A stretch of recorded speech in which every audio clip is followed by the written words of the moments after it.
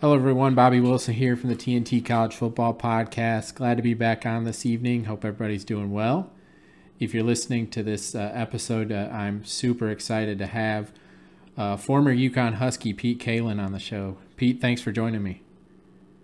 Bobby, thank you for having me. Very blessed to be on your show, and I'm glad, happy about the friendship we're developing as well. So thanks for having me on.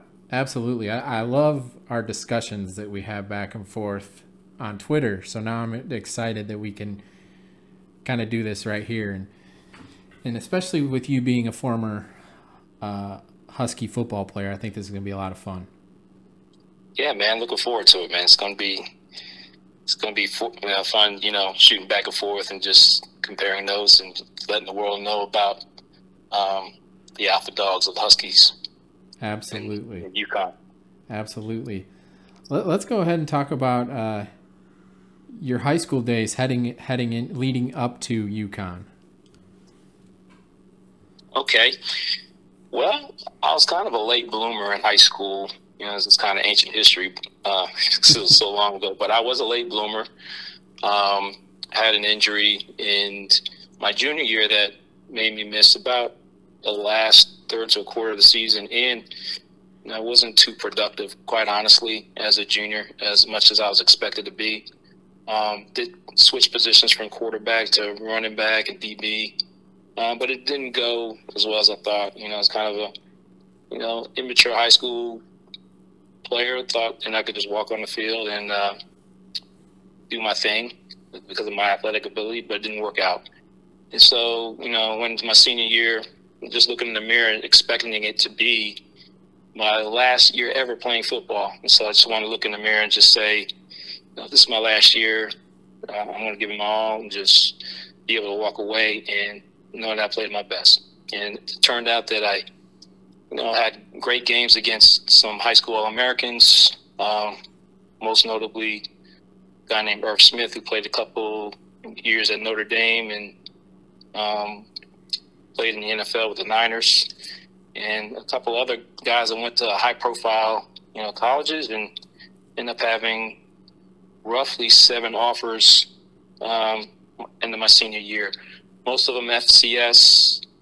2 FBS schools came in late after I made up my mind to commit to UConn.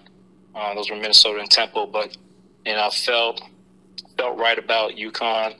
I was blessed with my father, who played at Michigan, and knew about the recruiting process and the decision having to be made by a young man. So he helped me draft up a list of, quality of life, quality of football life kind of issues that were important to me.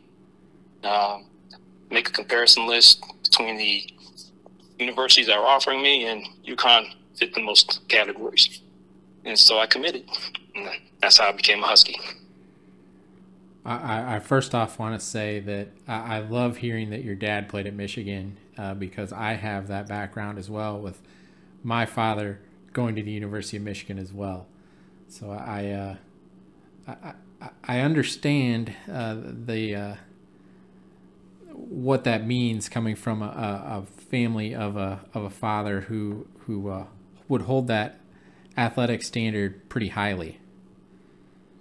It's kind of funny because my father, he had a unique approach. He knew he played football, but it wasn't something that was made a big deal, something that he did.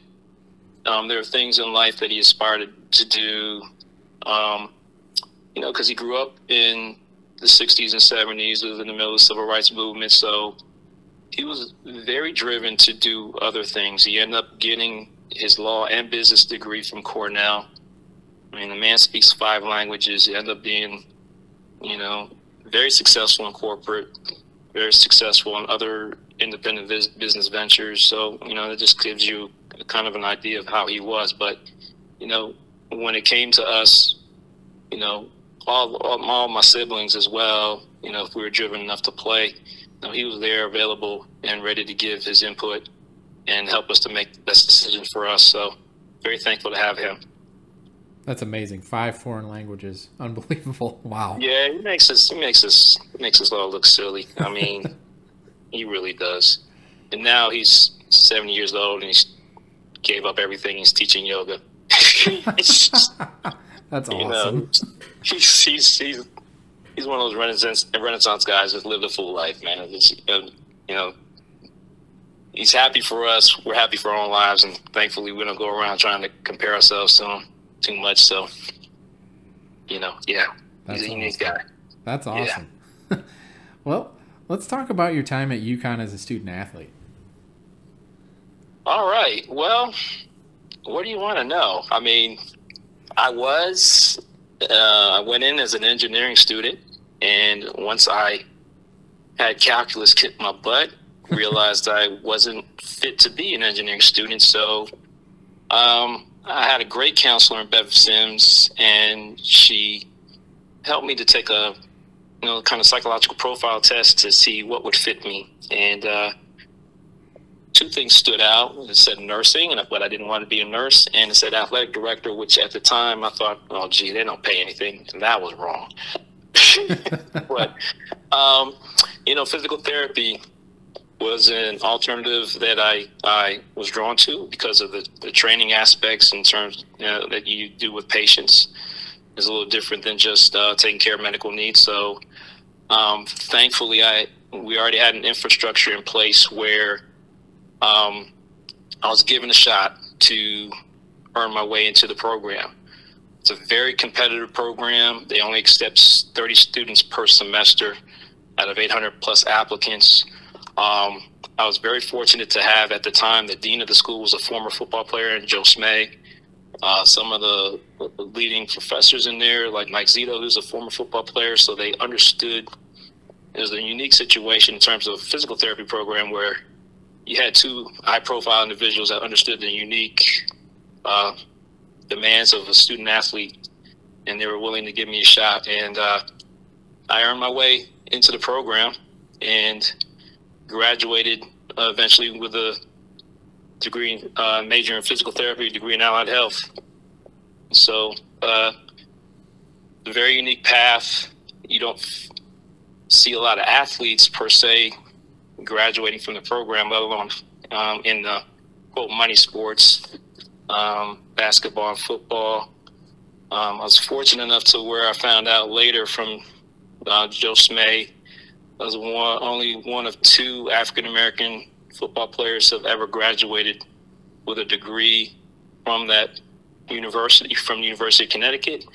And to his knowledge, the only one that continued to play, did not stop playing throughout their athletic career and graduated with that degree. So that's how it went. What does a course load for that look like? Especially, I mean, when you're in season, of course, the demands that you have as a student athlete, but then the demands that you're having from the student side. What does that look like? Well, because I changed over late, I was still taking some of the base courses in my latter years of playing. So that ended up working out where I was able to adjust some of the schedule slightly. I would be able to, maybe put off a class the spring semester. And so that would lighten the credit load up a little bit. Once I got into my clinicals, however, which did happen my last season, you kind of have to, play around with your schedule a little bit. There was actually one day per week my senior year where I came to practice late because my clinical was in Farmington, which was roughly 45 minutes away at the hospital. So had to ride over there, ride back, ride to practice about 45 minutes late, get caught up, participate in practice, and basically manage it there. It takes a lot of folks to coordinate it. If a football player is desiring to graduate in a degree, it was just in its infancy when I played. I know there were other high-profile athletes at the time that wanted to get into the program, but either didn't qualify or their schedule just didn't allow it. So I was very fortunate, very lucky for things to work out the way they did. I think right now, the way the infrastructure is and after the academic infrastructure is, there'd probably be better coordination amongst the football academic staff and whoever's in charge of the allied health program to coordinate things and help the student athlete to succeed. So, but yeah, a lot of it fortunately worked out by the grace of God. So it certainly seems like it. I give you all the credit in the world for being able to juggle both of those at the same time. I mean, I can, from my personal experience, when I went to college, my coach was telling me, hey, just major in something easy so you're here for sports all the time. And that's unfortunately what I did. And any coach that would have proposed that to me would not be my dad would not be having it. And I'm pretty sure they would have went into a room privately and he would have given the what for and the come to Jesus meeting about that. That was not going to be happening. So, but yeah, man, you got to have some dedication, definitely some discipline in terms of, engaging in majors like that. I know right now with UConn, I mean, engineering was even tougher. And I had a teammate who went in with me at the same time. He ended up graduating with his degree in civil engineering. Big props to Bruce Burgoyne. Don't know how you did it because you found a way to party still. But anyway, he ended up graduating with an engineering degree when it was a lot tougher and there was a lot less will to maybe coordinate with the athletic department, student athletes. Right now, I know that they had a former player that I think transferred to Vanderbilt who was majoring in engineering. I know they have a couple other players right now that are majoring in engineering. So the infrastructure, again, is a lot more conducive in helping student athletes to graduate with those types of degrees, which I'm thankful for them. Absolutely agree. I can speak to as a former coach. I mean, you look at these, you try and help your student athletes as much as you can in that aspect of it. But as a coach, you're only able to do so much. So that gap being built between the quote unquote academic side and athletic side is such a huge thing. And I've worked at institutions where that's been very difficult. But it's very good to see that UConn and many others are bridging that gap. I think the big compliment to UConn and to the state of Connecticut as a whole is they value education. Mm-hmm. And I think even more so they value well-rounded people. So when you have that kind of culture and you have that kind of drive and goal to develop a human being in that manner, it becomes very easy and easier to argue the case for developing and providing that hybrid structure for a student athlete to succeed, especially if you have a young man that's willing to do both and to strive to be the best they can be. I mean, that should be the goal of every university anyway, is to help whatever young person's there to develop to their highest potential.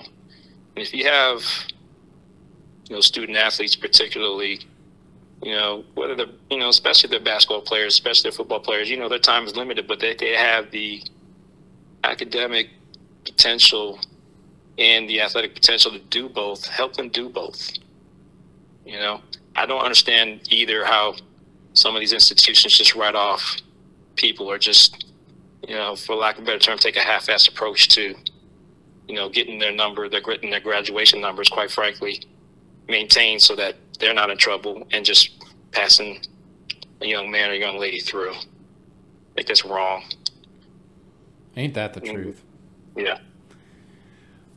Well, shifting back to your football days at UConn, you dealt with a ton of injuries, and I know you said you dealt with some in high school as well, and you and I have talked about this at a pretty good length, but I can completely relate to what you're talking about. I'd love to hear your process going through dealing with all those injuries and still being able to play, and then what that does to you mentally as an athlete?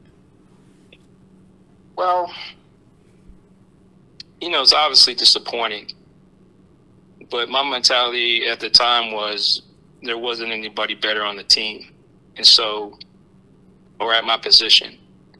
And so part of that was saying, okay, this happened. Let's get back healthy again, because I know, when my A game's on compared to your A game's not going to be better than mine. And so, that was the approach that helped me and motivated me to get back into action and to deal with the injuries I had. Plus, a lot of the injuries I had were kind of freakish. I ended up somehow, some way. Well, I shouldn't say somehow, some way. I just described how I did it. But, I earned up a starting spot every year I was eligible. And it was just with that approach, to attack it and get back. Partly also my respect for the human body, that despite, anything that happens to it, you're provided with the right stimulus, it can heal from anything.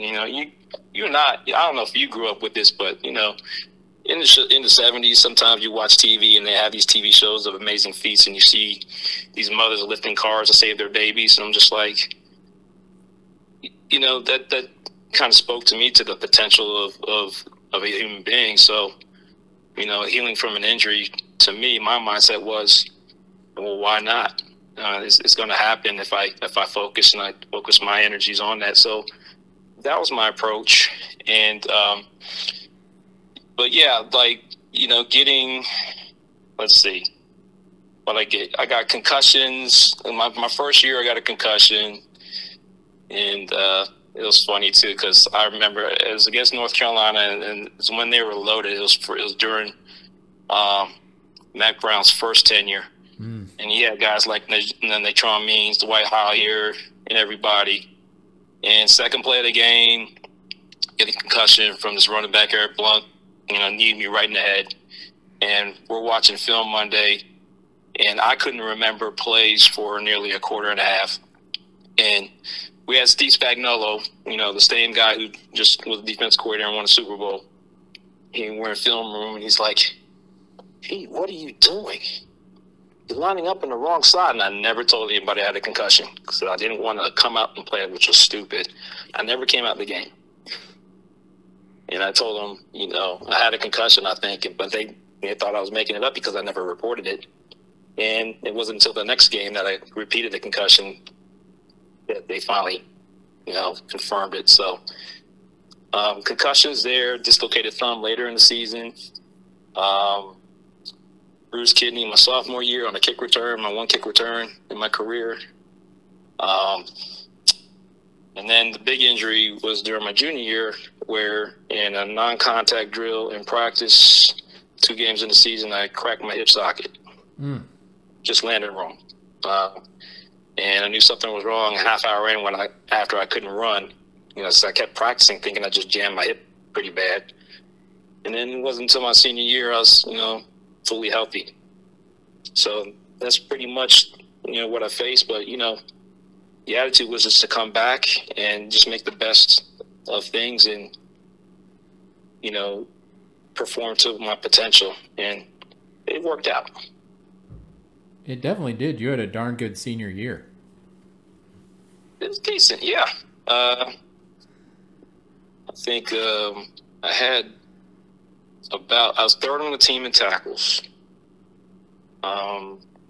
We had a guy that was drafted in the 4th round that year. He led the team, Paul Duckworth, good friend of mine. And then Bruce, the guy I mentioned earlier, he was second I think on the team, total tackles. I was third.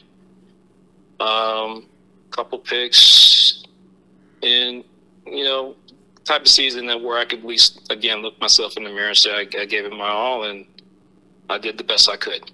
And that one was tough because my hip I don't think was 100% until maybe the 3rd or 2nd to last game of the season.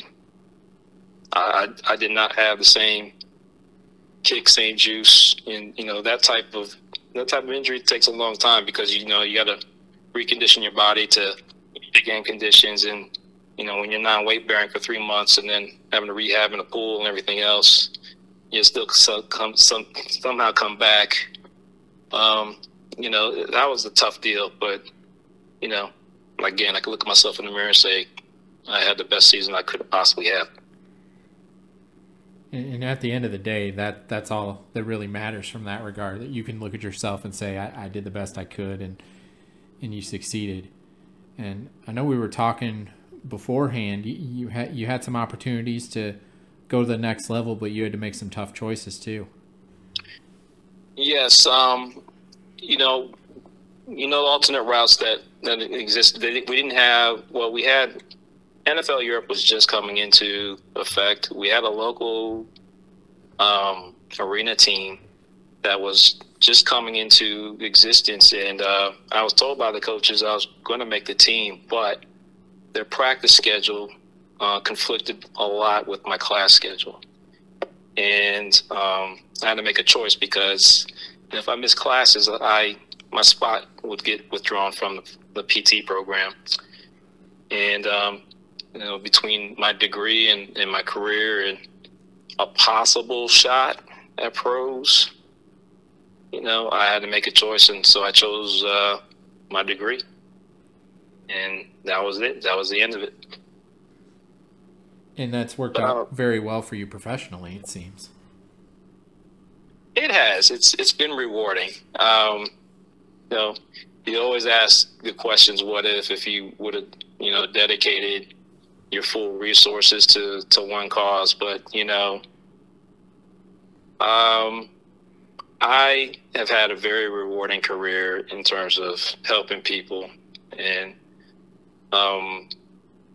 the charity aspect, particularly in terms of my faith life, and the vocational aspect in terms of helping folks really gets fulfilled in physical therapy, particularly with the branch I do, which is I do home care now. And, you get to, work with a lot of people one-on-one and help a lot of folks with simple things from recovering from replacement surgeries to, more complex and more challenging things like, learning how to walk again after a stroke. And when you do that, that kind of fulfillment rivals anything you did with making plays because you help another human being, especially if they're told by other doctors or other therapists they'll never do things again. I've had a lot of instances where, thankfully, from my experiences and from the trainings I've had, I've been able to help people where they haven't had successful help in other areas or from other folks. And when that happens, that's extremely fulfilling, and you feel like you're doing some kind of meaningful work and a little touch of God's work through your efforts. So, yeah, it's been very fulfilling. God's definitely blessed you in that realm of your life, that's for sure. Absolutely. Sometimes, like I said before the screening, before the show, if I knew how I was going to do this much paperwork and this much writing, I would have very seriously considered journalism. But it is what it is. And I wouldn't trade it. It's been very, very fulfilling, very cool life. That's awesome. And I know you've had some really, really good success coaching as well at many different levels. Yeah, this is probably where I do imitate my dad a little bit. Somehow I've been able to juggle full-time jobs, full-time careers with coaching. And I never thought I'd get into it. First team I coached was a Pop Warner team that my friend Paul Duckworth asked me to coach back in '96. And, I went to my wife Kimberly, and I'm like, I might help a couple of times a week. And I caught the bug bad. I caught it real bad. I didn't think I'd be interested at all. I didn't think I'd have a temperament. But I, just like in PT, I had a knack and an eye for helping people and seeing things that maybe other people didn't see, and it just took off from there. The following year, I followed Duck to Bloomfield High School and met Jack Cochran. A lot of people in Connecticut would know who he is, and is one of the more successful coaches in the history of high school sports in that state, and was fortunate to be hired on the staff and to develop and grow and win some state titles and get to know a lot of unique, wonderful young men that end up, a lot of guys that end up being higher impact football players from a Class S school in Connecticut, and that I still keep in touch with to this day. And then moved on to answer a challenge in starting a football program at Ram High School in Hebron. I was the first coach there, and I coached roughly 4 years there, and decided to take a break. Then went back for 1 year at Manchester High School before moving down here to Charlotte, and then got in touch with members of the coaching community here and coached at Myers Park High School, West Charlotte High School, and was even fortunate enough to coach at Johnson C. Smith University for a couple of years here at the Division II level. Been able to, and on top of that, maniacally figure out how to coach every single position but defensive line, be a coordinator, all three types of coordinators sometime in my career: special teams, defensive coordinator, offensive coordinator, and as I mentioned before, head coach. So had a very well-rounded coaching career as well. Learned a lot. And I even had the fortune of reacquainting contacts with Coach Spagnuolo, and did so when he was head coach with the Rams in 2011, and I got to experience an NFL internship there when he had on his staff Josh McDaniel as offensive coordinator, Sylvester Kroon, Nolan Cromwell, and a bunch of other wonderful coaches. I learned probably more football in the 2.5 weeks I was there than I probably had in the previous 7 years. And it was great working with them.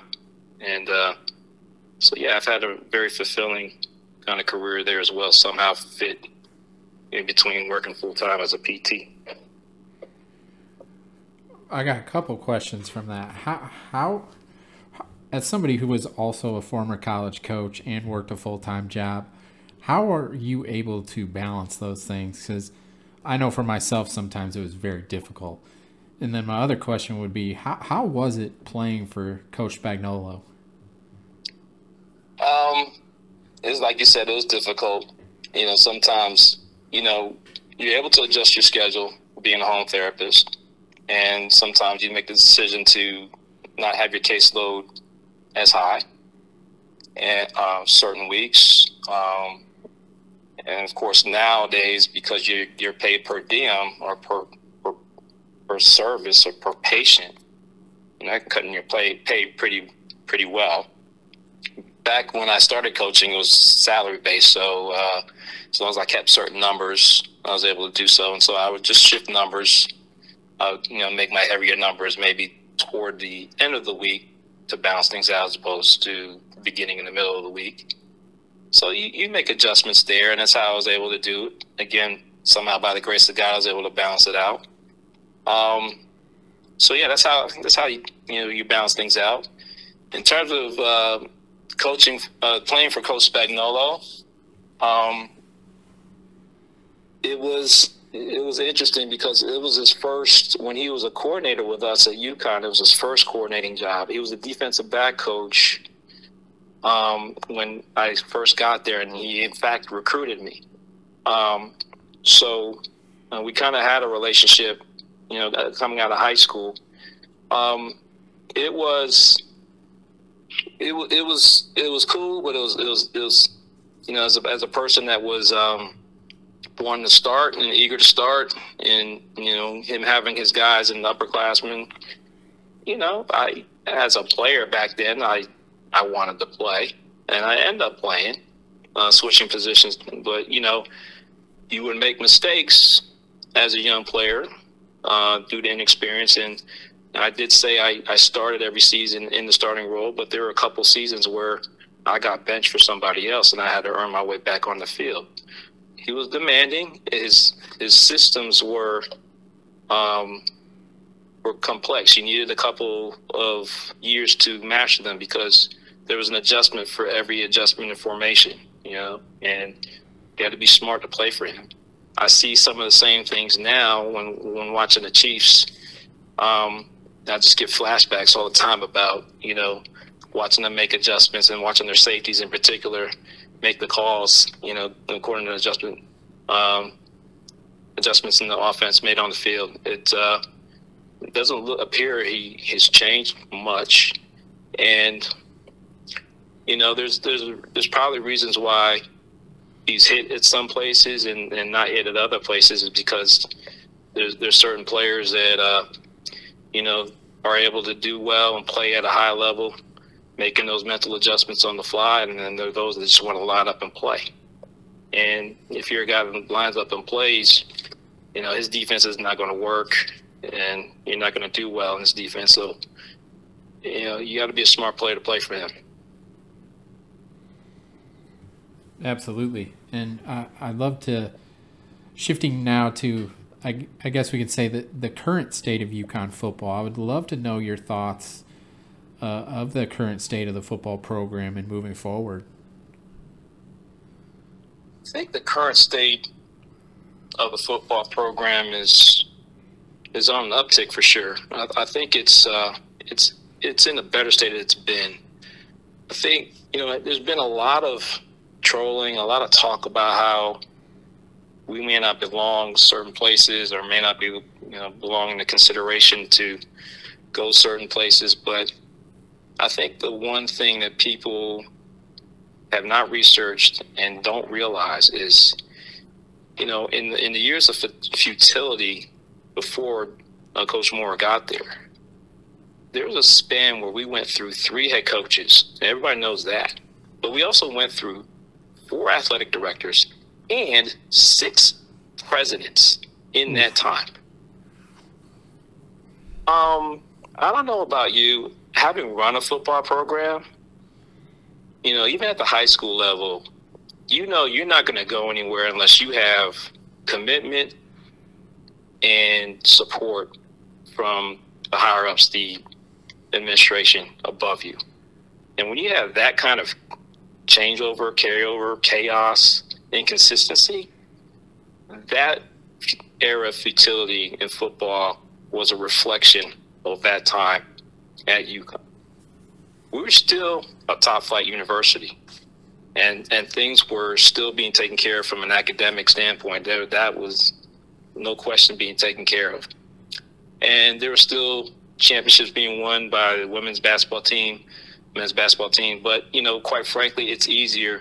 I hope I'm not offending you by saying this, but it's easier to manage a basketball team because you need fewer players to make it work and coordinate than it is a football team.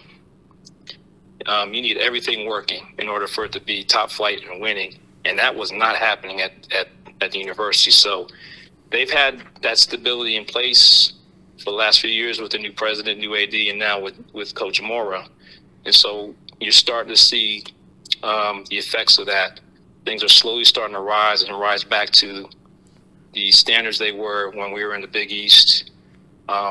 He is recruiting very, very well and getting players that a couple of years ago would have no business sniffing our university, probably because of the chaos that probably could be sensed by all the turmoil and changeover in administration.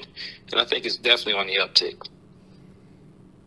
100%. And I'm a former college basketball coach, head college basketball coach, and I absolutely will agree with you 100% that it is a heck of a lot easier to run a basketball program than a football program, just because of the fact I only had 15 to 20 girls I had to worry about, where in football you got 120 guys to worry about, let alone the administration and everybody on the academic side of things when it was in shambles, basically, when you're going through 6 different presidents, and it's impossible to have success at that point, like you said. Yeah, that was the striking thing in my research and my pet project, and trying to look after the program as alumnus, that to me was most striking. How can you be successful? And okay, you have fans from Central Florida, you got fans from Memphis, you got fans from everywhere arguing against us. I'm not going to argue against our futility, but I would challenge every single one of them. Had your university been in the same position with the same dynamics and circumstances, would you have been as successful with some of the things that we're going to be detailing later on in the show? I would say no. I'd say probably absolutely not. And so, you know, my dad always told me, you know, you got to pad your resume a little bit, and sometimes you got to, you know, dive into details a little bit to extract those compliments. And, you know, UConn, when you look at it, it's performed a lot better, especially the football program, given those circumstances, than people want to give them credit for. You know, I think Coach Moore, with his history and pedigree, is extremely credible, and he's coached the highest levels of the sport. Everybody recognizes that. So that's a symbol of uptick right there. He has a very good feel for the pulse and the type of vision and plan that was needed to get us out of that specific and quite frankly dysfunctional situation we were in. And, you know, he's got the type of functional and I would say positive persona and personality that is probably the perfect remedy to deal with the, you know, some of the undercurrents of culture, not only with the fans outside the university, but, you know, some of the fan base within the state that may, you know, shed very openly their doubts about the football program as well. So, what are your thoughts of those people that have those doubts? I understand how much passion there is for the Big East and for basketball and everything, but I think we all see the landscape shifting when it comes to college athletics. And at this point, you either got to get on board or you're going to be left behind, is how I look at it. Connecticut has some very compassionate, heartfelt folks that love good things, old things, nostalgic things that, you know, that are good and good for the human experience. But at the same time, some of them can be so attached to it that they just don't want to see change. And those are the folks you kind of see sometimes. They're you know, in my opinion, they're fearful of losing something that they saw struggle from the ashes and get to be something good. And, you know, from a human standpoint, you can respect that perspective. But at the same time, like you said, the world is changing. And unfortunately, I mean, ideally, yeah, we would love to stay in the Big East. Ideally, we'd love to have a Big East football conference and play all those teams we used to play. But that's not reality anymore.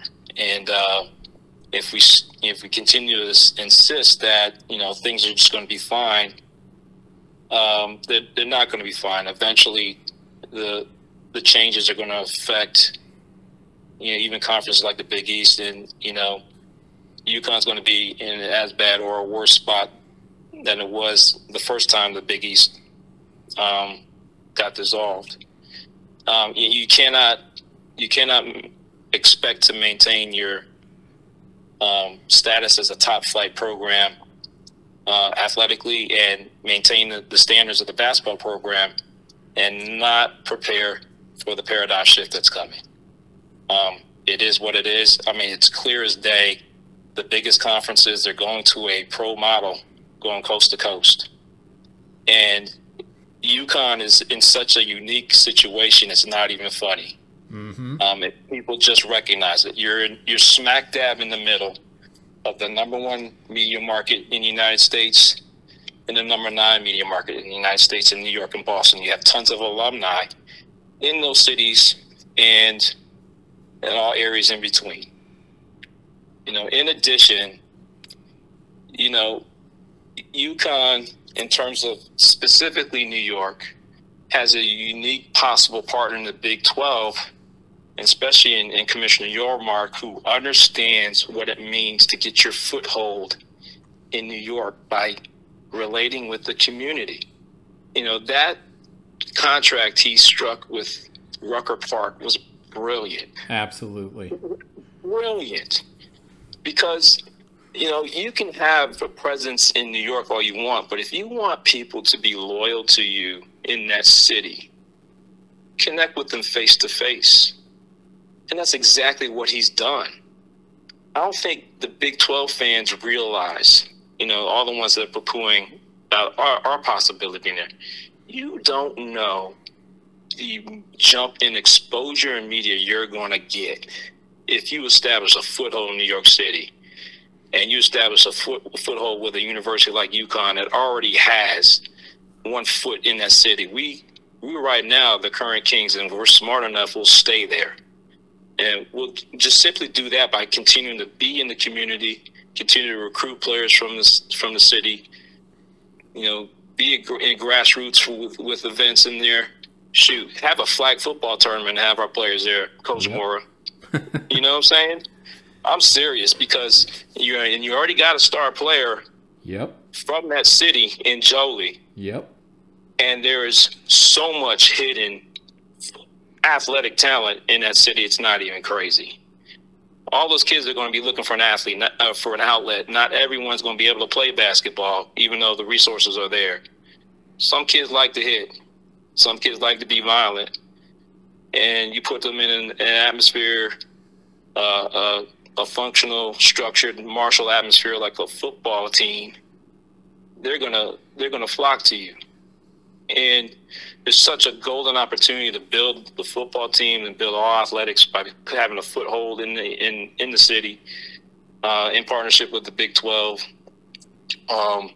Even with that partnership not in existence, the fact that we've had so much historical success in the city, there's no reason why we can't do it with the football program. There's been no real university that's ever really established a long-term footprint in New York. Notre Dame and Army had their chances, but they went and disconnected from, those communities.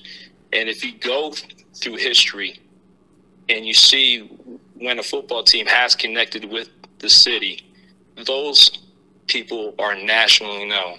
Think of the 1950s Giants. Think of Joe Namath. Think of everybody that's been involved professionally. They have not sniffed the same kind of exposure since they've moved out of New York City.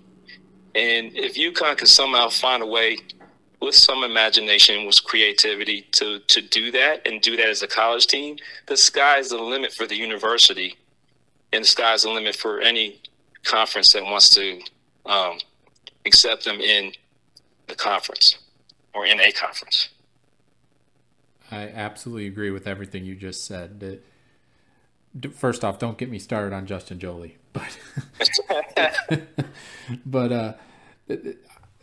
it's so true. I mean, that market, the New York City market, like you've said, when it has been tapped into, the resources are unbelievable. We know what it is from a basketball perspective, but like you said, the football side of things, when it's been tapped into correctly, it's been absolutely amazing.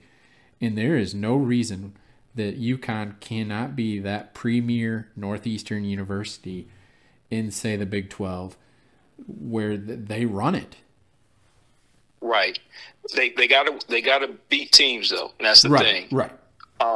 Because it is the Northeast, and for everyone again arguing outside the Big East, and those arguing against membership in the Big 12, and they want to use the fans as an excuse. Okay, let's go dive into a little history. Your university in whatever state you're in has probably been the show and the big show for a long period of time. UConn is in the middle of New York City and Boston. They've had literally centuries-old championship traditions with the Yankees, the Red Sox, the Celtics, the Knicks. So, when you're want to give an attaboy speech because you're the local university, people are like, what do you mean? The Yankees have won 26 championships. What do you have to offer? What efforts are you going to put into developing that? UConn has to recognize that in their drive to be a Power 5 conference, if they want to tap into it. It's not a hard thing to do. if you're committed to it. You have the player resources to do it. Everybody that says that, they have no one to recruit, check, 24/7 Sports and see that the state of Connecticut is in the top 15 in producing their top 247 players. So there are resources there if you know where to look. What a lot of people don't know also about the state of Connecticut. I'll ask you this question, Bobby. Who have been the fastest sprinters? What nation has produced the fastest sprinters in the last 20 years? Well, I would have to say the United States and Jamaica. It's Jamaica, right? Yep. Yeah.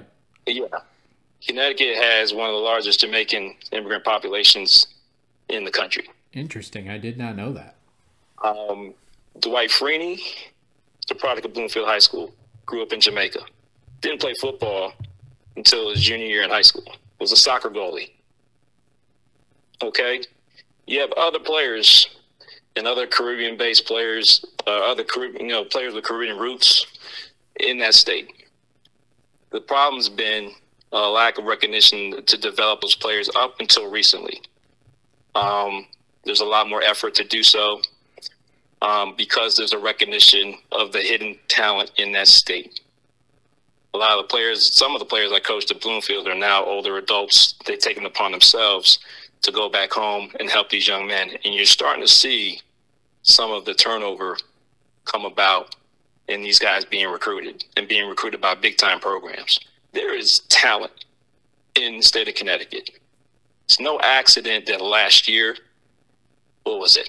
2 of the top 4 candidates for the top quarterback in the country, they came from the state of Connecticut in college football. Okay? You've had past pros, Jordan Reed, who else?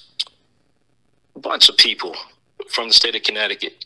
Aaron Hernandez from the Patriots. Mm-hmm. A lot of names are skipping my mind right now, but you've had a significant amount make the NFL and have had professional careers. And UConn has contributed to that as well. Like I said, when we get into more of the data that I found. So there's talent to succeed if you are in recognition of that and you commit to it. And that's the thing that I think nutmeggers have to realize. You're more than just being a basketball school and a basketball state. Mm-hmm. Far more. Far more. Absolutely. And then let's dive into that research that you've done about UConn football, not only putting players in the NFL, but getting those guys drafted. Last night, you put a Memphis fan in their place, and I was so happy to see this with the information that you brought them. Memphis had some unprecedented success in their program over the past handful of years, but even when UConn was down, they still had more players drafted in the first through third rounds than Memphis had during that entire time frame. Yes, this kind of stemmed from our first kind of flirtation with being promoted to a Power 5 conference back in 2016. We were denied, so I was like, okay, I just want to see for myself, how far are we behind in terms of these other schools in the Big 12? How far are we behind other athletic programs, quite frankly, in our own university with the men's and women's basketball team, soccer team? Are we really that trashy? Not only did I find out we're not that trashy, I got some new statistics here I didn't post either that, comparatively speaking to some of the men's basketball team and other programs, we've actually been as successful in certain categories or more successful than they have been. So I'll share that in a minute. But in terms of, the numbers, okay, from 2017 to 2022, we haven't been that great in producing pro talent. We've only had about 4 draft picks total. While, teams like Oklahoma State had 13, Houston's had 12, K-State 7, West Virginia's had roughly 8 draft picks in that time period, Baylor 13, BYU 9, UCF 13, Cincy 16, especially in 22 and 21. Yeah. TCU had 13 and Texas Tech 9, Iowa State 7. Kansas was the only one we really beat, and they had 3. And then you had, other candidates like Colorado, San Diego State, Arizona, Memphis. I mean, Colorado had 6 in that time period from 17 to 21 or 22. San Diego State had 10. Arizona had 3. So another team we kind of beat despite our futility and despite skipping a season.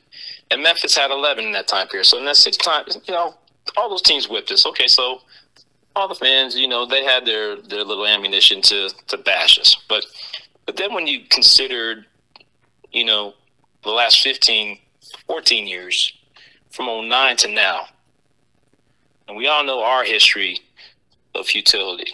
But this was the interesting caveat. From 2009 to 22, despite producing only 4 from 17 to 22, we still produced 24 draft picks from the football program. So now when you compare those numbers to those same schools you talked about, Oklahoma State only had 3 more than we did. Houston, we had 5 more than they did. They only produced 20 in that 14-year span. Kansas State only had 19. We produced 5 more than they did. West Virginia, understandably, they produced 12 more than we did. They had 36. Baylor, 16. They've had some successful years in that time frame. BYU, national brand, large history, national championship. We produced 9 more draft picks in that time period from 2009 to 22 than they did. They only had 15. UCF, this is going to be funny. They think this is going to be really funny because they will troll us more than anything, especially from the civil conflict stuff. They were even with us. They produced the same amount. Okay. Cincy was even with us until 21 and 22 when they had the bumper crop of talent. They've ended up producing 10 more than us. They have had 34 draft picks from 2009 to 22. But up until 20, we were even with them. TCU, 19 more, 43 in that time period. Texas Tech, only 21. We had 3 more than they did. That's another fan base that's saying we don't belong yet. We've produced more than they have in the last 14 years. Iowa State, 12 more than they did, double. They only had 12 in that time period. And Kansas, we're plus 14 on them. They had 10 in that time period from 2009 to 22. When you look at other teams, Colorado, they had 20 compared to our 24. We had 4 more than they did in that time frame. San Diego State, they've been a good program. They've produced 1 more than we have. So anybody wants to say, a group of 5s really don't add any value to the Big 12. Well, the 2 group of 5s that are being considered have had more draft picks the last 14 years than over half your league. So consider that. Arizona had 19 in that time period. We're plus 5 on them. And then, like you said, Memphis had 17 in that time period. We're plus 7 over them.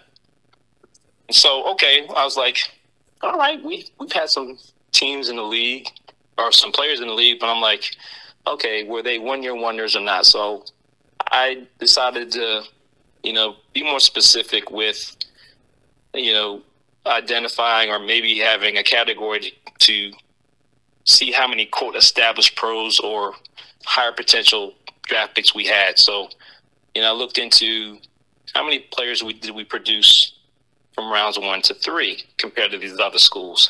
And this is where it gets really, really interesting.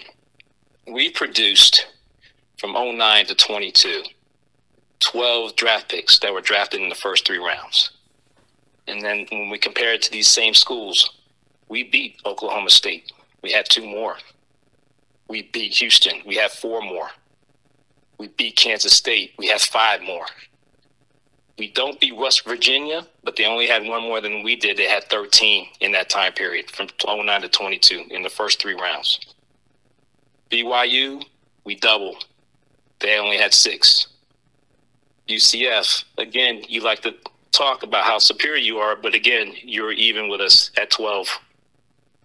Cincy, We beat Cincy. We had more than they did from 09 to 22. TCU beat us, but they only had 2 more than us in the first 3 rounds. Texas Tech, we had 5 more than you had in the first 3 rounds from 09 to 22. Iowa State were +8. They only had 4. Kansas didn't have any in that time period. We're +12. Colorado were +4 on them. They only had 8 in that time period. San Diego State were above. We were +5 on them. As good a program as they've been. Arizona were +7, and Memphis were +6. So only West Virginia and TCU were better at producing first through third round talent than we were in a 14-year span from 09 to 22. And that's all despite the changes and the chaos we talked about earlier. That was despite 3 head coaching changes, 4 ADs, 6 university president changes. So again, I would challenge any Big 12 school, if they're in the same boat, would you produce the same results? I hope your players in the same field. Yes, I understand there's certain other logistical things that we are more than capable of working out and working out quickly, but you can't argue against the data, the type of players we produced. As somebody who does a ton of research myself, I appreciate that and those statistics that you've come up with there, and I know how much time you probably spent with that. But it just shows you that the narrative that's out there, and I've talked about this a million times, but the narrative that's out there that UConn football is just trash and has no business being mentioned and everything, the proof is right there. Even with all the issues and deficiencies that were in place over that time frame that you talked about, look at what they were able to do. Just think of what they would be able to do with the great leadership that we have right now moving forward. You know, I see a lot of posts about how Central Florida and some other schools might be a sleeping giant. You know, imagine what we would do with Power 5 budgets and with the stability that we now have with a coach like Coach Mara. I say we are a sleeping giant, most definitely. I think more than people realize, and maybe some people fear that. Okay, but we're more than capable of holding our own in the Power 5 conference. We proved that before. When we were in the Big East, we were part of 2, conference championships, and we reached the BCS Bowl faster than the previous team in Boise State from the FCS level. There's no question we can play with the big boys and beat the big boys. And you give us enough time, if the Big East were to have continued, there was no question where our trajectory was going. It was going up. It was going up. You give us that same momentum, watch us. I'll just say watch us. Yes. I absolutely agree. I would love to hear the other statistics you came up with for other sports. Yeah, so, again, this was in response to kind of the people within the fan base that were, kind of making the same argument and maybe making an argument against, football itself and its prevalence in the state. It just perplexed my mind knowing the history of football and how Connecticut played in it. So I, decided to dive in some numbers. And so, there was an assumptive narrative that UConn football historically was a lower level or lower tier program. And, being in 1AA, you can see how people would be led to that. And especially compared to other UConn men's sports. But that was kind of false. And so here are the numbers that I've found. So from 2009, again, we're going to go over recent history at first. 2009 to 2022, men's soccer had 21 draft picks.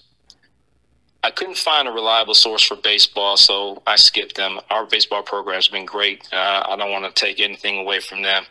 They've been a top flight program, and kudos to them. Men's basketball, again, lower roster numbers, so, take it in context. They've had 13 draft picks from 09 to 22. UConn football from 09 to 22 has had 24. Okay, almost double men's basketball. The number of drafted UConn athletes with 2 years or more in a respective high-level pro league from 09 to 19. I didn't include the class of 20 and through 22. But men's soccer was 7.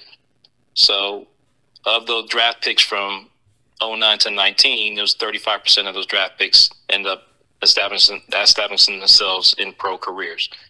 Baseball had 6 major leaguers. I don't know what percentage of the overall draft classes between 09 and 19. Men's basketball had 6. 6 out of 13. That's 54% had staying power. Football had 16. That was 72% of that draft pool from 09 to 19. Almost 20% larger than men's basketball. Okay.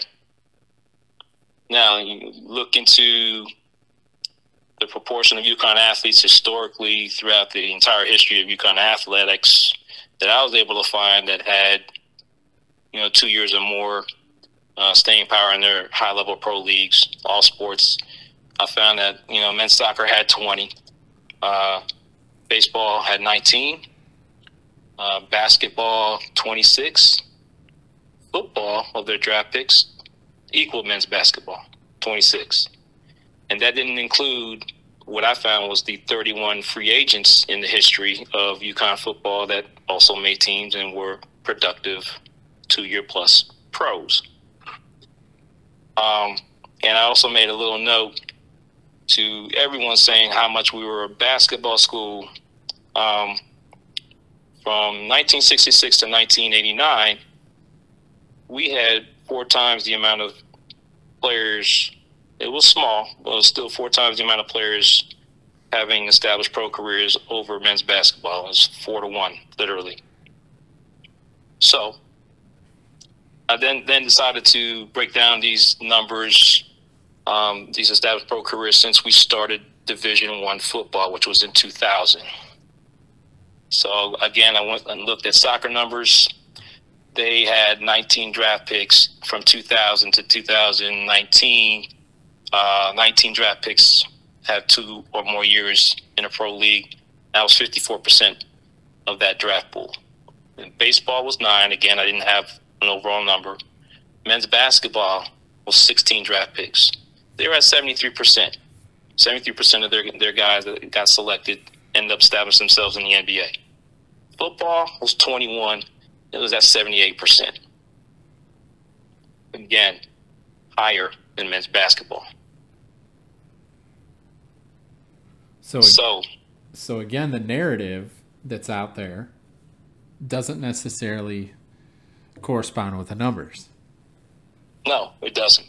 Not at all. And again, the total number of draft picks, men's soccer, since 96, they've had over 40 draft picks, and since 2000, they've had 36. They've been doing work. I didn't have a figure for baseball. Men's basketball was 22 from 2000 to 2022, and football had 29 from 2000 to 2022. So again, in terms of raw numbers, we're productive. We're productive. And as we detailed all our numbers compared to other big-time football programs that was given in the previous list. And, just for all the nutmeggers out there that want to say, football really has no relevance in the culture and what have you, the number of players from Connecticut making it to the pro leagues, making it to the NFL, historically, you've had 205. They either come directly from your state population or from the corresponding universities. With Major League Baseball, you've had 122. With the NBA, you've had 36. Okay? You're not a football state. You're not you have had 205, almost double what you had in Major League Baseball, and 6 times the amount with the NBA. When you look at football's productivity compared to the Big East, because there's a big big push and a big opinion that going to the Big East was going to delegitimize football. So before we jumped into the Big East from 2009 to 2019, UConn football produced as many draft picks as the entire league of the Big East. Now, there's a caveat there. I did not include Butler, Xavier, or Creighton before 2013 because I believe they didn't join before 2013. But our football program was as productive as an entire league in producing pros. And then, and this might, go to the narrative of how the Big East, now you're hearing a narrative, well, we owe the Big East, saved us. I would say, yes, that's true, but this would, I think, add to the value of the UConn brand because from 2009 to 2022, they have a +5 advantage on the UConn football program. We produced 18 draft picks. The Big East has produced 23. So I think that speaks to the value that UConn has also brought to the Big East. So, with those numbers, and then you compare our draft picks to other historic programs, even Yale's, we're only one short of Yale in terms of historic draft picks. We've had 44. They've had 45, but we've had 29 since 2000. They've only had 5 since 2000. And the point there is that Yale was a historic power. It took them 110 years with scholarships to produce 35 draft picks, and we produced 40 NFL draft picks since 1961. So, and then when you compare upper tier 1 through 3 round picks to other Northeast programs from 2004 to 2022, Penn State had 30. BC's had 17, but when we were in the Big East, UConn and BC were even at 9 apiece in rounds 1 through 3. We've had 12. Rutgers has had 11. Again, while we're in the Big East, we're even with them. They had 9. We had 9 in the rounds 1 through 3. Temple has had 7. Syracuse has had 5. So the so-called narrative about us not being a legit football program is a bunch of BS. Mm-hmm. And like we've already said, this is in a predominant era where UConn hasn't had a ton of success as a team, but they've still produced very, very talented athletes, obviously. We attract them. I mean, there's a lot, again, to attract them. We have a wonderful university. It's a picturesque university. The people there are good folks. They far outweigh the trolls that you see on Twitter. Mm-hmm. They're good people that look after one another. But, there's certain dynamics that, that are high. They're high standards that we got to, and I'm glad finally we have a head coach, an AD, and a president that recognize that and are attacking that full tilt. And that's what's been needed. We didn't have athletic directors, quite frankly, that knew how to handle big-time athletics. They rode the wave. I think they rode the wave in my opinion, they rode the wave in terms of what was established through the Big East and through Lou Perkins that was there. But once we were, given the challenge of having to switch a league and switch to a league where, it was clear to me and other alumni that we had to up our game and take care of ourselves. But for some reason, with coaches and administration, they thought the wave was just going to continue to be ridden, and that's how we fell into oblivion.